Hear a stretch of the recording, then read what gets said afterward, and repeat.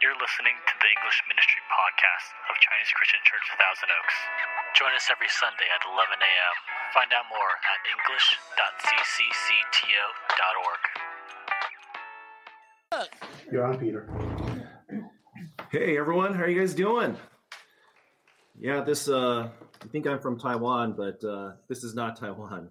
I'm actually here in Newbury Park, and I don't know if they shared with you, but the reason why we're doing this is because of the whole coronavirus scare. Now, here's the thing. In Taiwan, no one is doing this social media connection thing. We're just wearing masks and making sure to sanitize. But I understand if people are concerned that I'm coming on around like a leper and causing all this disease to go around. So it's a good precaution to take. So it's a good thing. And now because of modern technology, we could do it this way. So hello, CCCTO.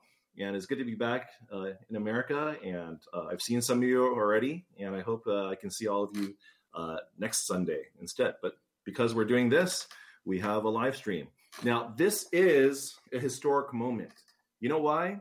When's the last time there was a live stream for Sunday service, for the sermon? Never. This is the first time. So here's something, the silver lining in the negativity of the coronavirus is that we're testing this new way of doing things. And I could be the first one to be a part of this. I'm gone, but I'm not. I'm back again.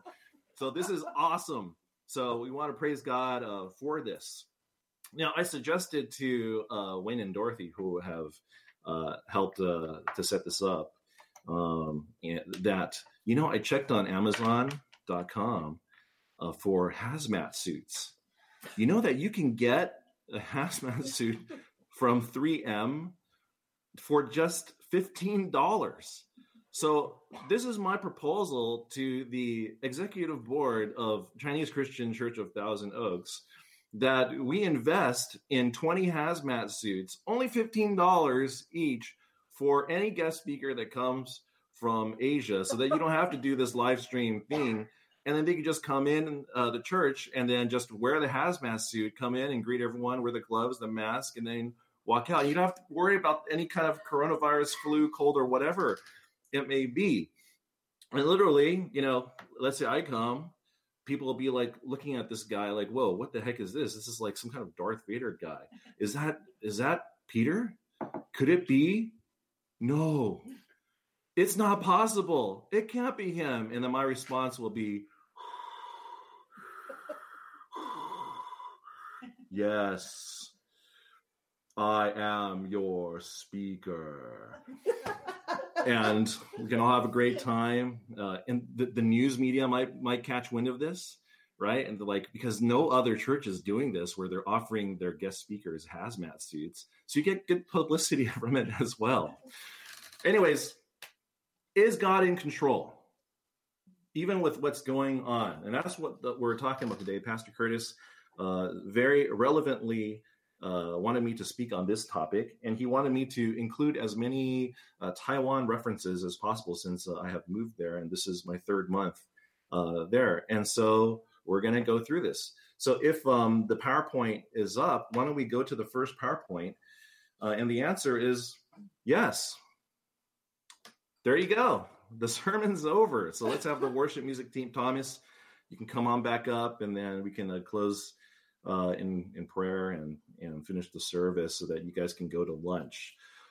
Oh, you guys don't have lunch anymore because of the coronavirus. Sorry. You know what that means? I can speak for as long as I want. There's no more pressure, right? There's no more pressure. So those 1 hour Pastor Peter sermons are back. It's back today. It's back today, right? Also, I'm going to call out on some people who I know like to leave immediately after the closing prayer to get in line to get their lunch. Nathan Yu, Sharice Chua, Mathea, Angela, Matt Yong, Eric Zong, Eric Fung. Are you guys all there? Are you sitting in the front right, near the front right? Okay, you can't do that anymore. Now you actually have to reflect on the sermon, which is actually the way it is. So another silver lining of the the coronavirus. So another thing to thank God for. Anyways, let's talk a little bit about Taiwan. Let's go to the next slide. So here's an update from Hualien, Taiwan. You got two pictures over there. The bottom left is actually the port of Hualien. And there's an oil refinery there, as well as the port where all of the business of the freight ships come in and out, and also the fresh fish come in and out. Where is Hualien? A lot of people are asking, where did Pastor Peter go? Well, if you look on the right, there is a picture of Taiwan. And a lot of people know where Taipei is. It's not actually written Taipei, but Taipei is in the north above Yilan. You look at where Hualien is, straight dab in the middle on the east coast of Taiwan. And so that's where I currently live right now. We just closed escrow on a 4-story house. Yes, you heard it correctly. A 4-story house. That's normal. Okay. It might sound, oh, you got a mansion. No. These homes are like they're like stilts. Okay. They're like towers. They're thin, but they're really tall. And so the first story is usually used for a business because there's no regulations against having a business in your residence like they do have in the States. The second story is usually the kitchen and living room. Then the third and fourth stories would be the bedrooms or other rooms that you want to use for whatever you want to use. And the cool thing is then you have the roof that you can actually go up and overlook the entire city. Some of you have seen my vlogs where you do see that I'm on a roof overlooking and doing my video recording there. Every home has that, and everyone has their roof where you can just overlook at the scenery of the city, which is really, really cool. I'll be teaching and tutoring English, and so doing a business there. I've never done it before, so pray for me. Kate will be taking care of Theodore, and she might be teaching some piano as well.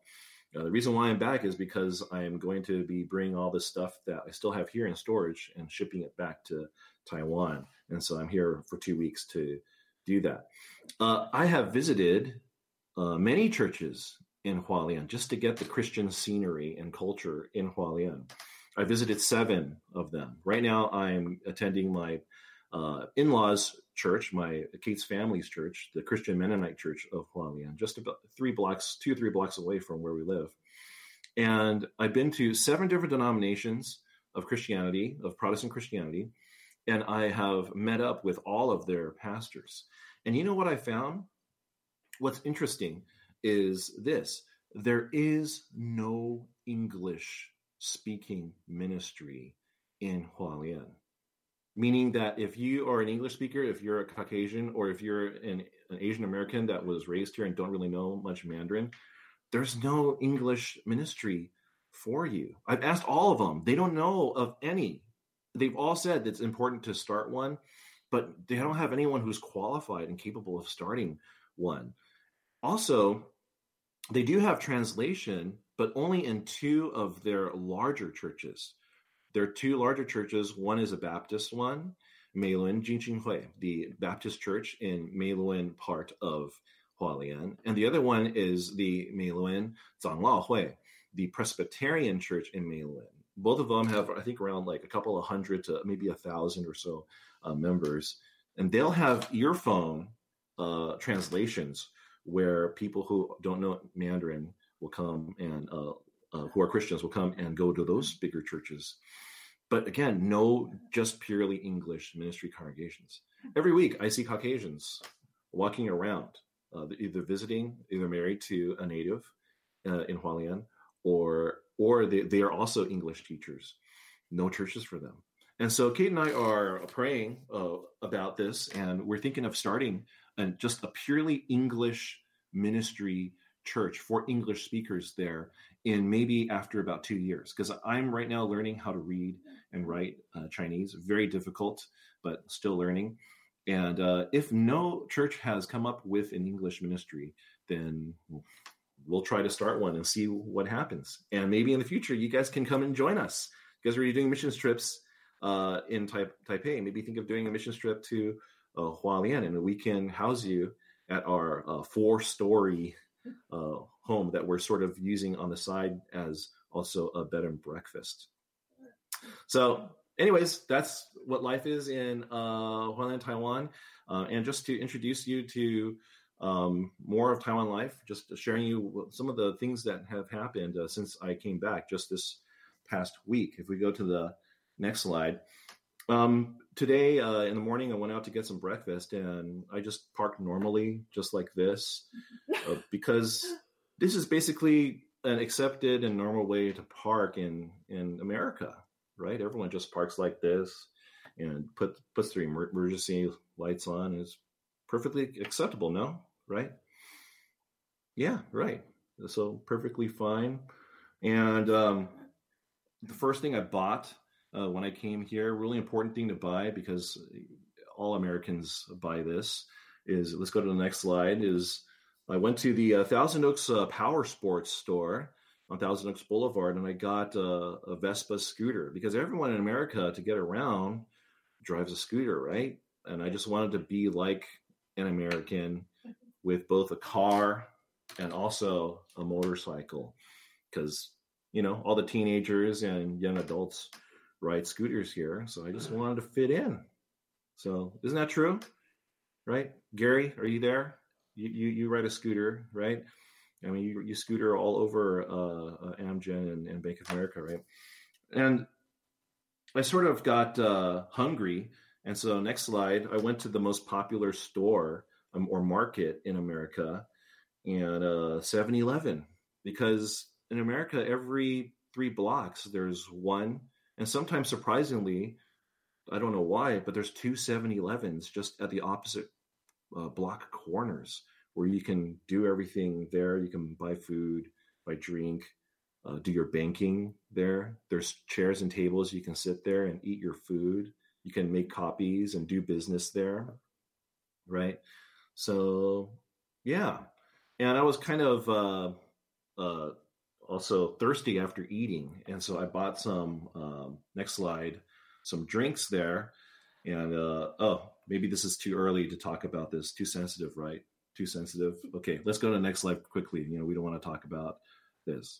Okay, let's get serious, because this is Sunday morning, and we're here to talk about, is God in control? We can't have too much fun on Sunday morning, because that would be a sin. God doesn't want us to have too much fun on Sunday morning, right?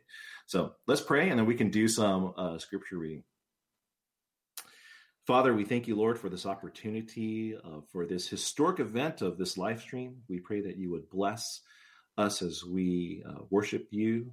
And even though we are sort of distanced through the internet, Lord, we are with each other in spirit, both in a figurative and also in a very literal, mystical way, bonded by the Holy Spirit. We pray you would bless our time as we learn more about your sovereignty and your control over not only our lives, but the whole entire world, even through the tragedies and the sufferings that are going on. Thank you, Father. And we pray that your Holy Spirit would bless us and guide us. Bless Chinese Christian Church of Thousand Oaks. Continue to guide Pastor Curtis and also the pastoral team as they lead the ministries there and as they minister to people in the Thousand Oaks and surrounding areas. In Jesus' name we pray. Amen. So I'm going to read the scripture first, and then I'm going to ask the congregation to read along with me, because it is just one verse. And in order to have a true scripture reading, it has to be kind of long, right? Because that's the tradition. So Matthew chapter 4, verse 4. But he, Jesus, answered and said, "It is written, man shall not live by bread alone, but by every word that proceeds from the mouth of God." Okay, can I have the congregation read with me? 1, 2, 3. Matthew chapter 4, verse 4. But he, Jesus, answered and said, "It is written, man shall not live by bread alone, but by every word that proceeds from the mouth of God." Amen. May God bless the reading of his divine scriptures. Now, let's go to the next slide. Now, here are a couple of reasons why we may think that God is not in control. These are the most popular reasons and the main reasons that you hear all the time of when you're tempted to start doubting God's control and sovereignty in your lives. And as you read through them, you'll see that this is probably true for you, maybe in all 3 areas, or just maybe in one. But the number one thing is our own self-centeredness, right? Things aren't going my way, even though I'm a faithful Christian. And so therefore, is God in control? Because God loves me and he wants the best for me, but I'm not getting my goals done. My work isn't really successful. My family is going through some hardships. I'm not getting what I want. So is God really in control? Is God truly sovereign in my life? And so even the best of us, we struggle sometimes with our self-centeredness. Instead of putting God or seeing God as the center of our lives, we put ourselves in the center. And when we don't get what we want, we say, oh, well, God isn't in control. Why? Because I'm not getting what I want, or my family's not getting what we want. So God must not be in control. And if this is true for the best of us, think about for those of us who aren't as strong Christians, who are even more self-centered, right? Then God certainly must not be in control all the time, right? Number two, moral evil. Yes, there is such a thing as objective moral evil in the world. And this goes to the point of a lot of atheists who will use moral evil as a reason for why they don't believe God exists. If a good God and a sovereign God exists, then why does he allow evil and suffering in the world? So theft, murder, kidnapping, torture, etc., and etc. God can't be in control, because if God were in control, he would prevent all of these things, and the world would just be full of goody two-shoes who will do good for everyone, and there should be no evil at all. But there is, so therefore God is not in control. So there's an intellectual and sometimes for people a personal reason why they don't believe that God is in control, because evil things have fell upon their lives, or they just see so much evil around. And something that's more germane to us right now is natural suffering. And the difference between natural suffering and moral evil is that moral evil is evils that are committed by the free will of man, whereas natural suffering is it's not really evil, but it is suffering that happens to humankind because of natural tragedy. So, for example, tornadoes going through parts of the Midwest and destroying homes and maybe taking lives. Right now, the coronavirus taking lives, having a 3.4% mortality rate for those who are infected. And we will blame God and then say, you're not even in control, because if you truly are a good God and you're a sovereign God, then you would prevent these tragedies from happening, from these you would prevent natural suffering from happening. Basically, in a nutshell, what it is we do not think that God is in control or God is sovereign, because anything that makes us lose hope for a quote unquote better future, and who defines better? We define better, right? Usually we don't ask God to define what better is. We define better. What's better for me, or what we think should be better for the world. If we don't see a better future in what is going on currently, then, hey, God, you're not in control. You're not in control. How can you be in control? And it is during this time, when we look at the current state of the coronavirus, if we go to the next slide, a lot of us are surprised, shocked, or scared, and we do wonder whether God is truly in control. I mean, here is a chart of the countries with confirmed cases of coronavirus as of just last week. Number of cases, 90,870, right? Number of deaths, 3,112. This is crazy, right? All continents have been affected by it. And those are the countries that have been affected, those that are in dark orange. Now, there's probably way more countries that are affected, even in the gray. It's just that not everyone reports the fact that to the hospital to get tested. And so that's the bad news. The good news is that means that the mortality rate is probably less than 3.4%, because of the fact that not all designated infectants are reported. And so it's probably less, but still it's much more powerful than the regular flu. So it is good to be cautious. And when we see this, we start wondering, is God really in control? Is he sovereign? And during these times, if we go to the next slide, we sort of want to do this. Have you ever seen these magazines? There are magazines where you can go to and you can actually start the process of buying your own island in the middle of nowhere to get away from everyone, right? Your own private island. Check this during the time of the coronavirus.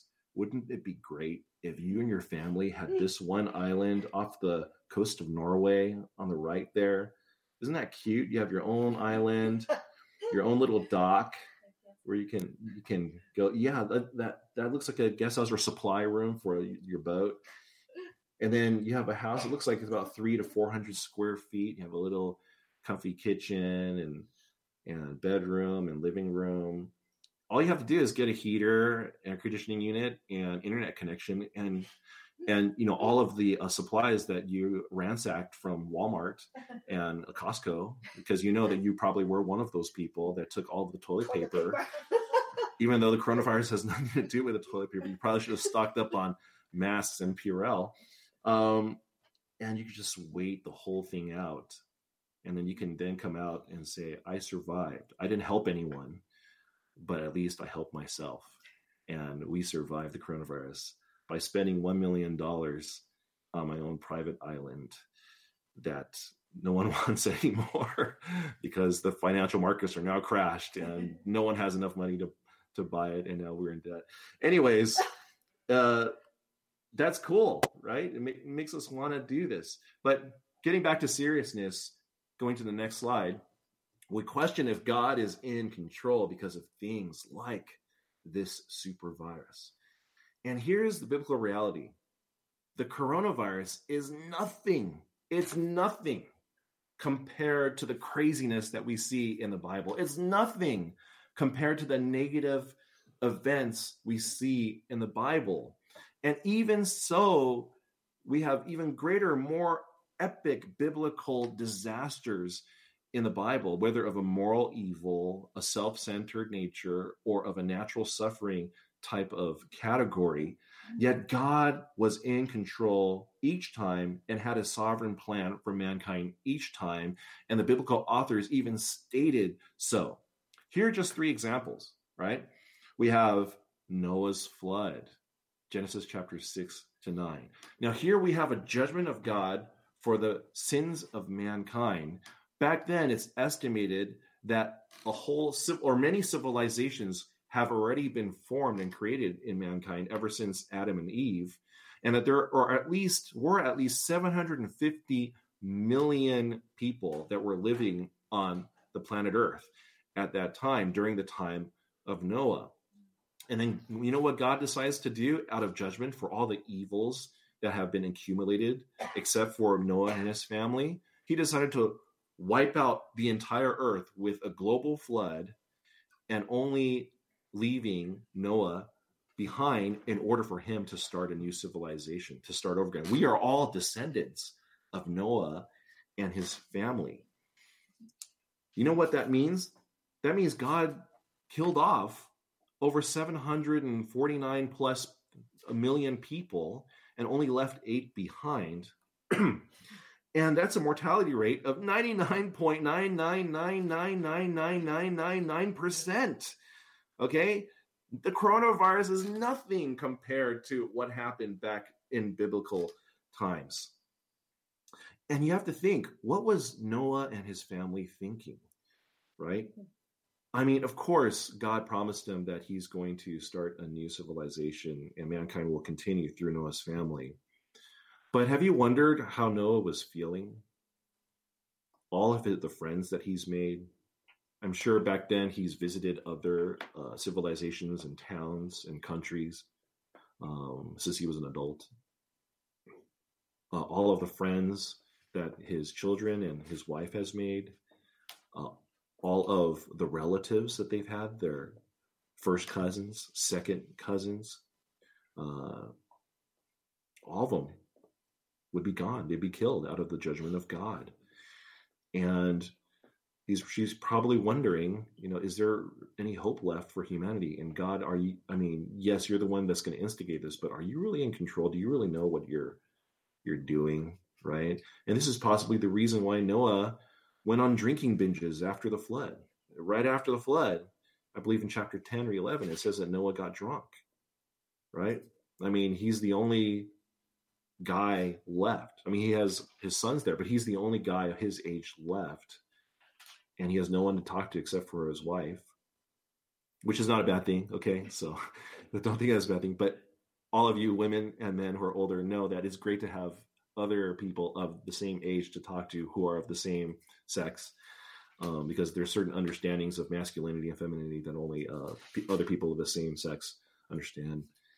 And it was a time probably of hopelessness for them. And they probably wondered if God truly was in control. Now, of course, God was in control. Look at the life we have now. This is post-flood, right? But back then, how do you think Noah felt, right? But yet God was still in control. Why don't we go to the next slide? How about this one? Jesus' crucifixion at the end of each gospel. You know what? Here's something that mankind figured out how to do that even Satan, in all of his direct schemes, was not able to do. And humanity found a way to kill God. Satan was not even able to figure how to do that directly. Of course, he did so indirectly through Judas, but mankind found a way to kill God in human form through the crucifixion, the death and death of Jesus Christ. Now, if you think about that, that's crazy, especially with all the expectations that the apostles and the rest of the followers of Jesus up to that point had, that this is going to be the Messiah, this is going to be the person that would bring in the Messianic kingdom, and then all of a sudden he dies. How do you think the apostles and the others felt? Well, we know how they felt.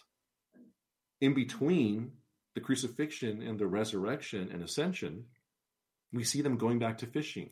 They're going back to their old lives, and they're depressed and discouraged. And they're also sort of in hiding, right? All of them betrayed Jesus. They all did. They all ran away. They're in hiding, they're depressed, they're discouraged, and they can't believe what's going on. And I guarantee you, and you know this to be a fact, once you think about all of this, they're wondering, what is God doing? Is he even in control? But yet, we know how the story ends, and it still continues today. God was in control.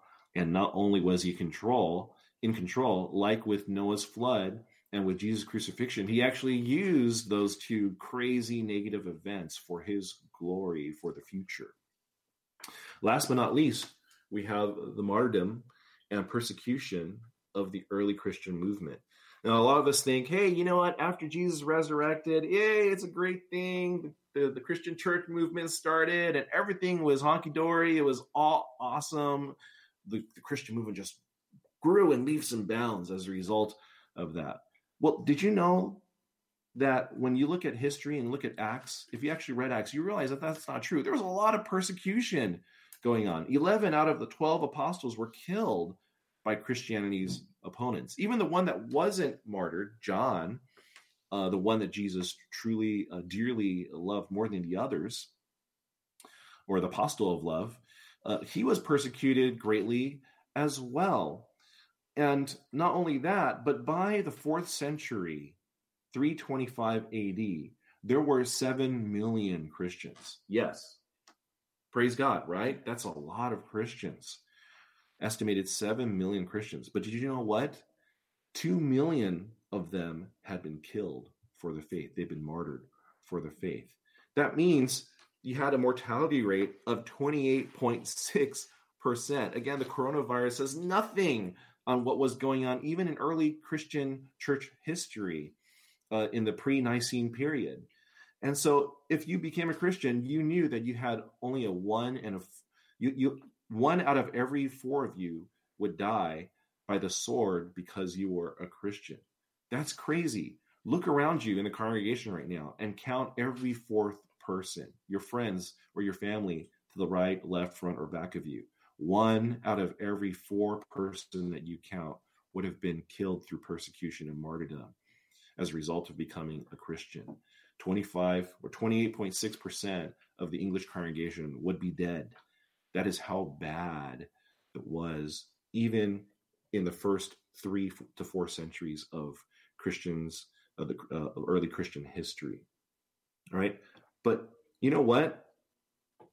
God was still in control. Again, because we're here, right? We have countries now that are even named or known for being Judeo-Christian countries. And so God has been in control back then in the Old Testament. God has been in control during the time of Jesus, during the transition between testaments, and God still is in control during the time of New Testament. And there are stories and stories of God being in control. We have missionaries. Dr. Sam Chow can tell you of the history of Christianity in China, in Russia, of how there was mass persecutions and martyrdoms and killings of Christians as a result of the communist regimes in Russia and China.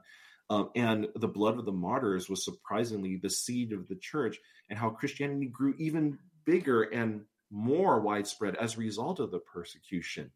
And it's crazy to think about this, but it's almost as if the more Christians were persecuted and killed, the more they grew. God has always been in control, regardless of how bad things were, through our crazy self-centeredness, our moral evil, and also the natural suffering that occurs from time to time. Now, let's go to the next slide.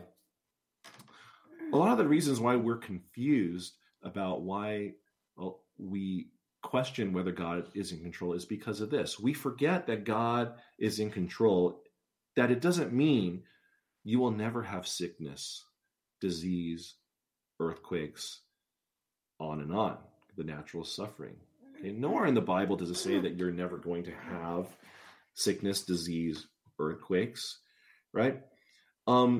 Also, it doesn't mean you will never have murder, theft, and other evil acts. Where in the Bible does it say that you're never going to have these things, right? Or the Bible never says you will never have things go wrong or differently in your life. And that's where our self-centeredness comes in. We think that, well, if God loves us, we should have things go right all the times, our way in our lives. Well, the Bible never promises that, especially in the New Testament. Where do you see any of these promised in the Bible, right? And there's something that happened. Okay, now you can rest assured in these promises only if you were living in the time of Genesis chapter 1 and 2, or if you're living in the time of Revelations chapter 22 and beyond, because something happened. Something happened that changed things, where as a result of that event, we now have evil, sin, and suffering in the world, and God accommodated to that because that's what we wanted, okay? Now, let me say, if this were not true, then why does just a cursory reading of the Bible have all of these things, natural suffering, moral evil, and self-centeredness, yet God is still seen and praised as being in control and sovereign? And this is why, if we go to the next slide, because that is what Adam and Eve wanted. They're like, what? Adam and Eve wanted that? Yeah. Let me remind you of the fall of mankind. We live with the results of their choices. Like it or not, some of you think, well, that's not fair that we have to live with the result of their choices. Well, it's not fair, but it is what it is. When our parents or our leaders make bad choices, we, as their followers or as their descendants, have to live with them, right? And what were those choices? Well, these are the revised factory settings that our first ancestors chose. So I want you to think about it this way. You know, when you buy your iPhone or you buy your Samsung, Android, whatever smartphone that you use, it comes with factory settings, right? And then you can then change the factory settings as you want. Well, in the Garden of Eden, Adam and Eve had the choice of whether to eat of the knowledge of good, the fruit of good and evil. And Satan tempted them to eat of it, and God warned them not to, but they did. And as a result of that choice, the factory settings changed. They changed the factory settings on their iPhone, on their lives, the iPhone being a symbol of reality, or their lives at that time. And out of respect for their choice, God accommodated to these new factory settings. Okay, this is why a lot of people, when they say, well, why can't God just change everything and make everything perfect again? Well, because God gave us a choice, and our first ancestors chose to change those factory settings. So he's working within those factory settings. Now, the great thing is that in the future, God promises that there's going to be a software update. Okay? And so we're waiting for that version 2.0 to happen. And Jesus Christ coming was part of that update. But here's the thing. Before that factory update comes around, we need to live. And also God is working within and accommodating with the factory settings that we chose to set for ourselves. And God is, out of respect for our free will, accommodating to that choice. God was very clear to them that death and evil would result in eating of the fruit of the tree of the knowledge of good and evil. This is found in Genesis chapter 2, verse 17. He warned them not to eat of it. Okay? They were not content to just live with knowing good. They wanted to know what evil was as well. So they disobeyed. They found out what evil was, and they experienced the result of finding out what evil was, because God then punished them for that with soon death and things related to death. So, but they still chose to make that choice. And so sin entered into the world, expressing itself in its varied human self-centeredness, moral evils, and natural sufferings. And these are the new factory settings that God is now working with, and we are now living in. And so this is how God can still be in control, but yet at the same time, we have all of these negative factors in our world today. So this is why, just because we have all these negative factors, whether it be moral evil, suffering, or what self-centeredness, God is still in control. He knows what's going on.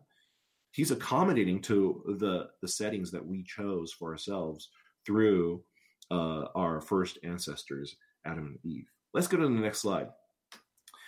Now, this is where we need to realize this, because if we don't realize this, then we always complain, well, God isn't good then, or God is not in control. Because once we realize that these are the new factory settings, we also realize that logically the conclusion is God doesn't have to do anything for us, because we decided that we don't need God. We wanted to know evil and good for ourselves, and we wanted to do our own thing. We're okay with experiencing death. God no longer has to do anything for us. Okay, the new factory setting caused by Adam's fall and sin means that God is not required at all to help humanity. By Adam and Eve's choice, we are basically on our own, left on a beautifully diseased, sin-stricken world. And so we don't have to expect God to do anything. He doesn't have to do anything for us. But here's the thing.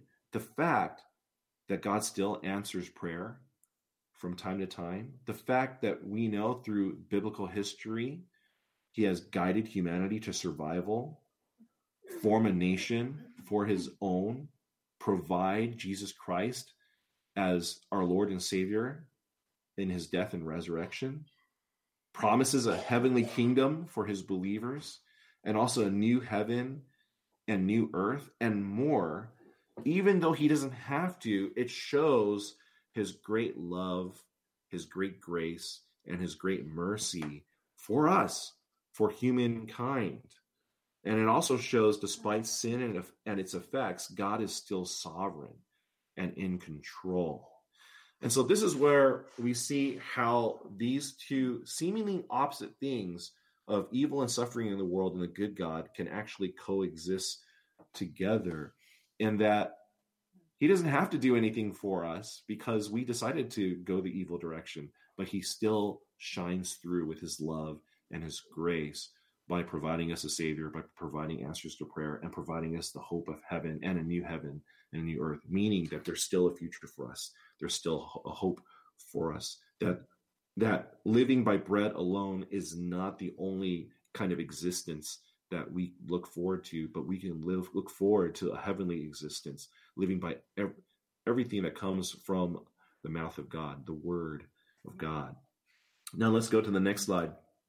Here are two scripture passages that I think we should remember that helps us to acknowledge this and remember this in our daily lives, that God is still in control regardless of the suffering that we go through.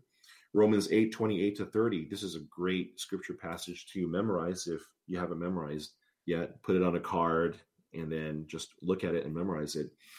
And we know that in all things, God works for the good of those who love him, who have been called according to his purpose. For those God foreknew, he also predestined to be conformed to the likeness of his Son, that he might be the firstborn among many brothers. And those he predestined, he also called. Those he also called, he also justified. Those he justified, he also glorified. You see, this is how we know that God truly loves us and is in control, because those people that believe in God through Jesus Christ and become Christians, us believers in Christ, Christians, in all things, God works for the good of those who love him. So no matter what happens, whether it's bad moral evil or natural suffering, God still is working for the good of us believers. And not only that, but he's promised this, that in verse 30, those he predestined, us, he also called. Those he called, he also justified. Those he justified, he also glorified, meaning that he's preserving us unto salvation, into heaven and into the new heavens and the new earth in the kingdom of God. So this is where we get partially the belief in eternal security, once saved, always saved, because God is the one that's guiding us through from the moment that we're converted all the way to the moment we reach eternal glory in heaven. Let's go to the next slide.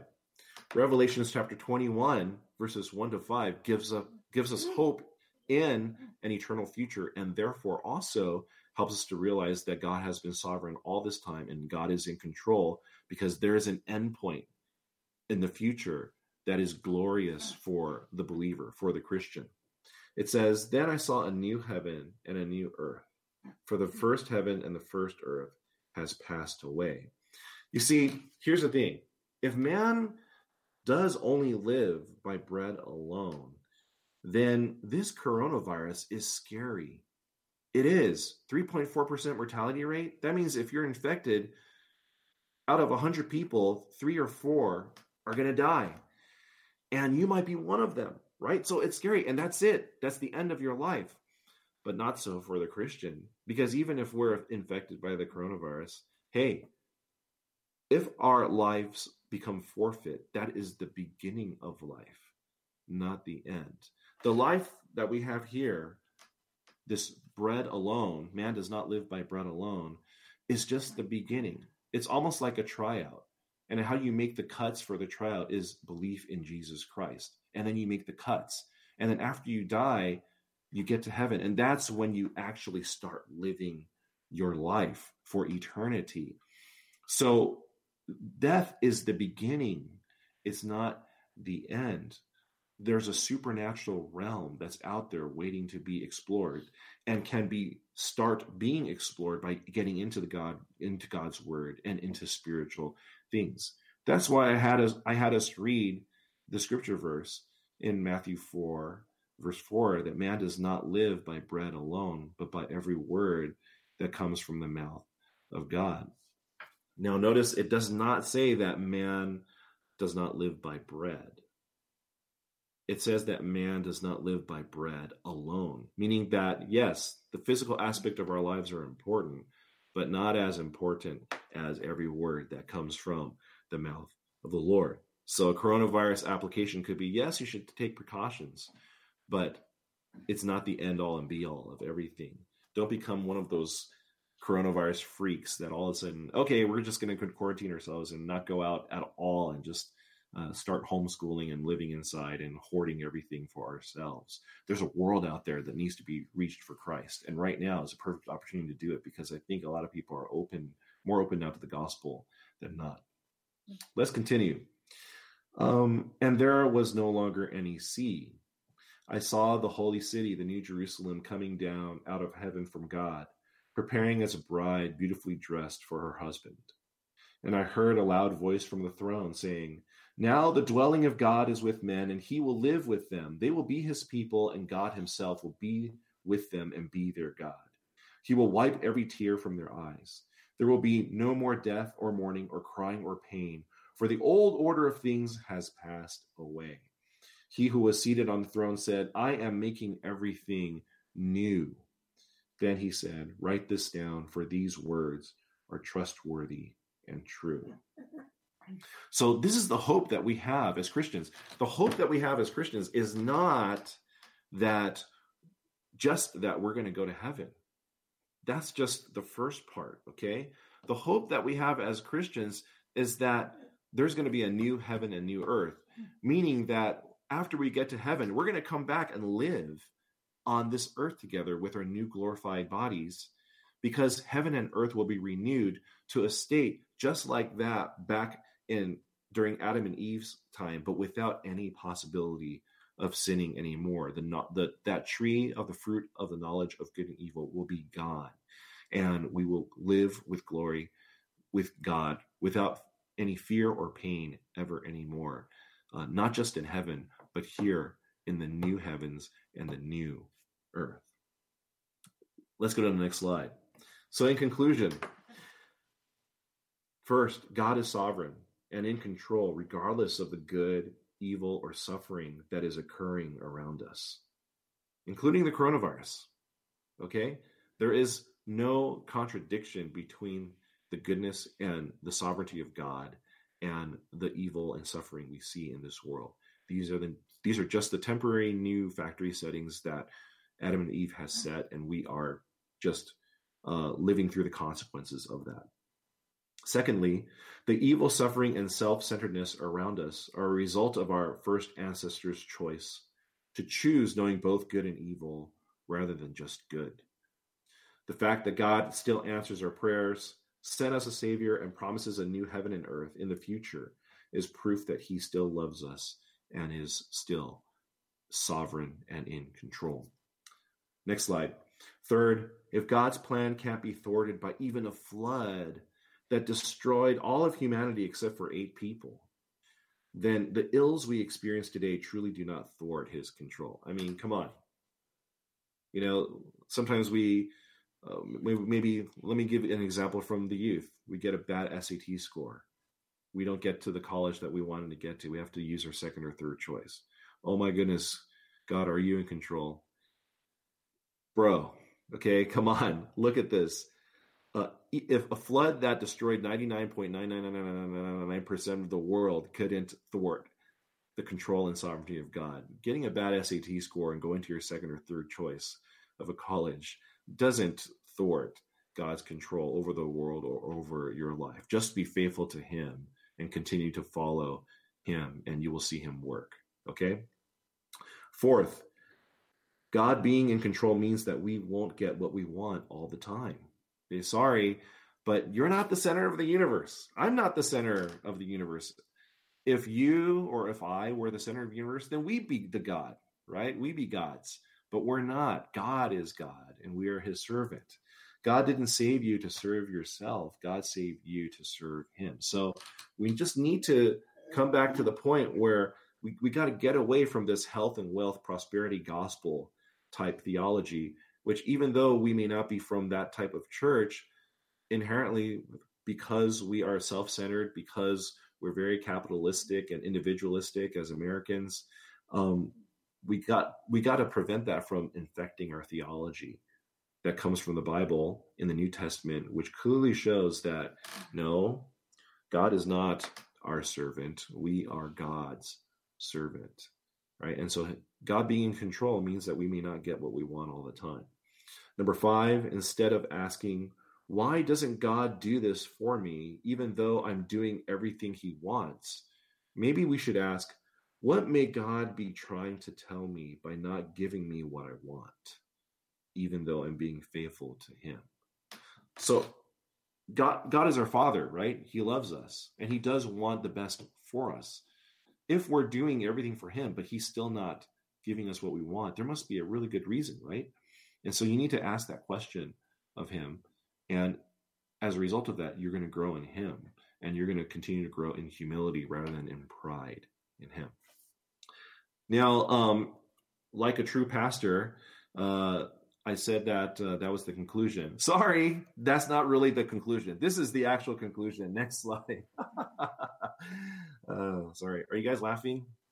Probably not, right? Like, what? I'm 30% of my jokes fail usually. So here we go again, right?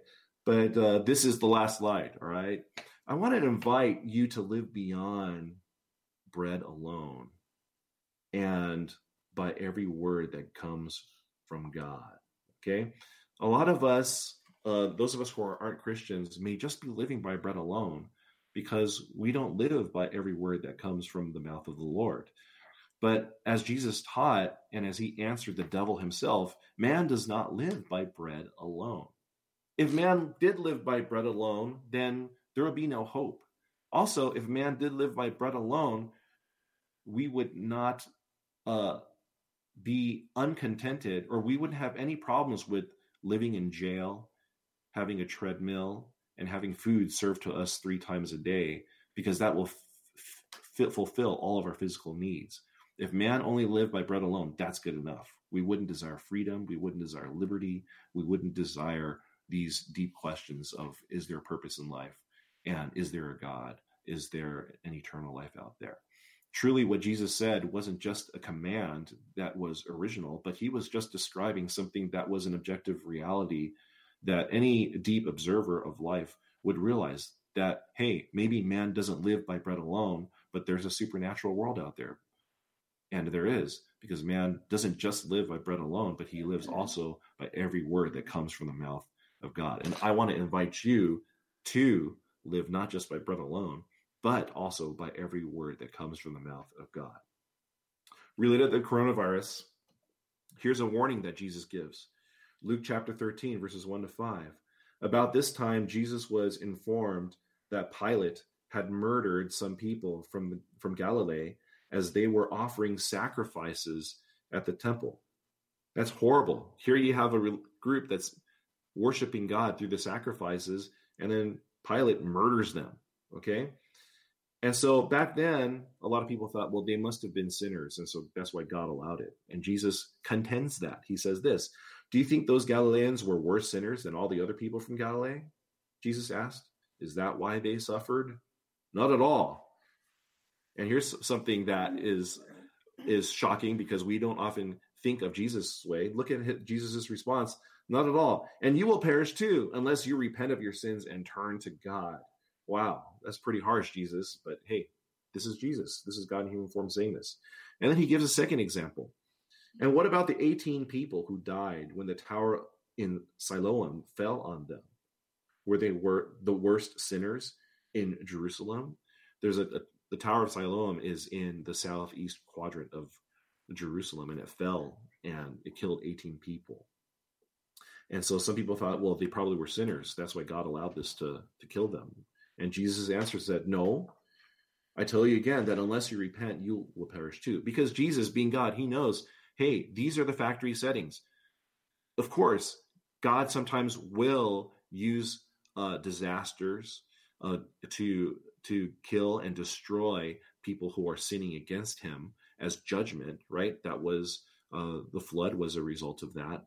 But sometimes evil and suffering happens because we live in a sinful world. This is a sin-stricken and diseased, beautiful world that we live in. And the Tower of Siloam was a part of it. Bad things happen to even good people at times. And so what Jesus is saying is there's no difference between people like that and you guys either. You need to repent and believe in God through Jesus in order to be saved, because you never know when you're going to die. If you don't die by an immoral evil act or by a natural disaster, you may die of old age, right? And so you never know. There might be a heart attack. There might be a stroke. You never know when you're going to die. You need to be ready to face the Lord and to be ready for that spiritual existence in heaven. rather than in hell. And so if Jesus were here today and he saw this coronavirus, he would say a lot of things. But one thing related to this part in Luke, I think he would ask is this, or say is this: what about the 17 who have died of the coronavirus in the U.S. recently? Do you think they were worse sinners than other Americans? No. And I tell you that unless you repent and turn to God through Jesus Christ, you will perish too. And so when we look at this coronavirus, we should allow it to humble us and to make us to realize, are we ready to face God and his judgment for our sins in heaven if the coronavirus strikes us and we become part of that 3 to 4%? Are we ready to face God?